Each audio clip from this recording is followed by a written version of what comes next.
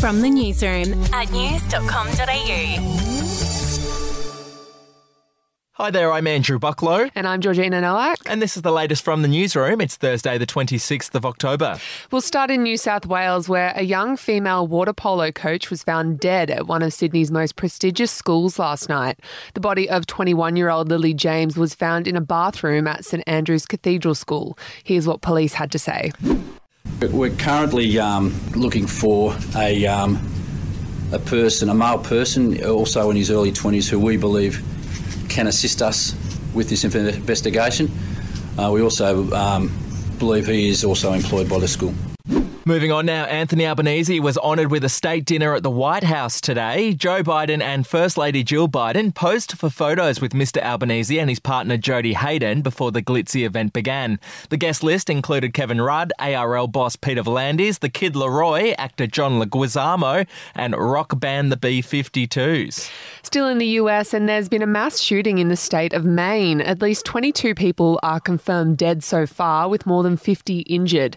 The male suspect remains on the run. To sport now, LeBron James and French prodigy Victor Wembanyama could line up alongside each other at next year's NBA All-Star Game. It comes after the league announced the annual showpiece will return to a classic Eastern Conference versus Western Conference format when it's played next February. Very exciting. We'll be back in a moment.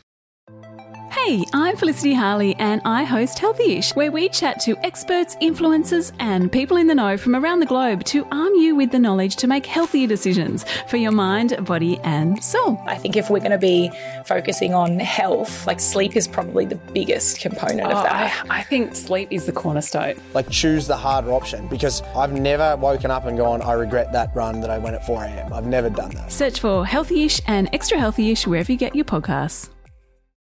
To celebrity news, in her new memoir, Britney Spears explains why she shaved her head in 2007, writing that it was her way of saying F you to the world. Here's part of the audiobook read by Michelle Williams. I'd been the good girl for years.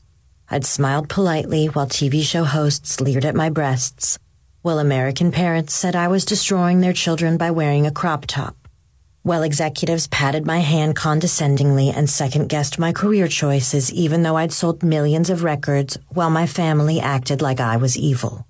And I was tired of it. So many bombshells in this book. I am loving it. Finally, in TV news, the New Zealand version of The Project is set to be axed. The show has been airing over there since 2017, but will come to an end later in the year. Oh, sad news, but that's the latest from the newsroom. We'll be back with another update soon. Follow or subscribe to From the Newsroom wherever you get your podcasts.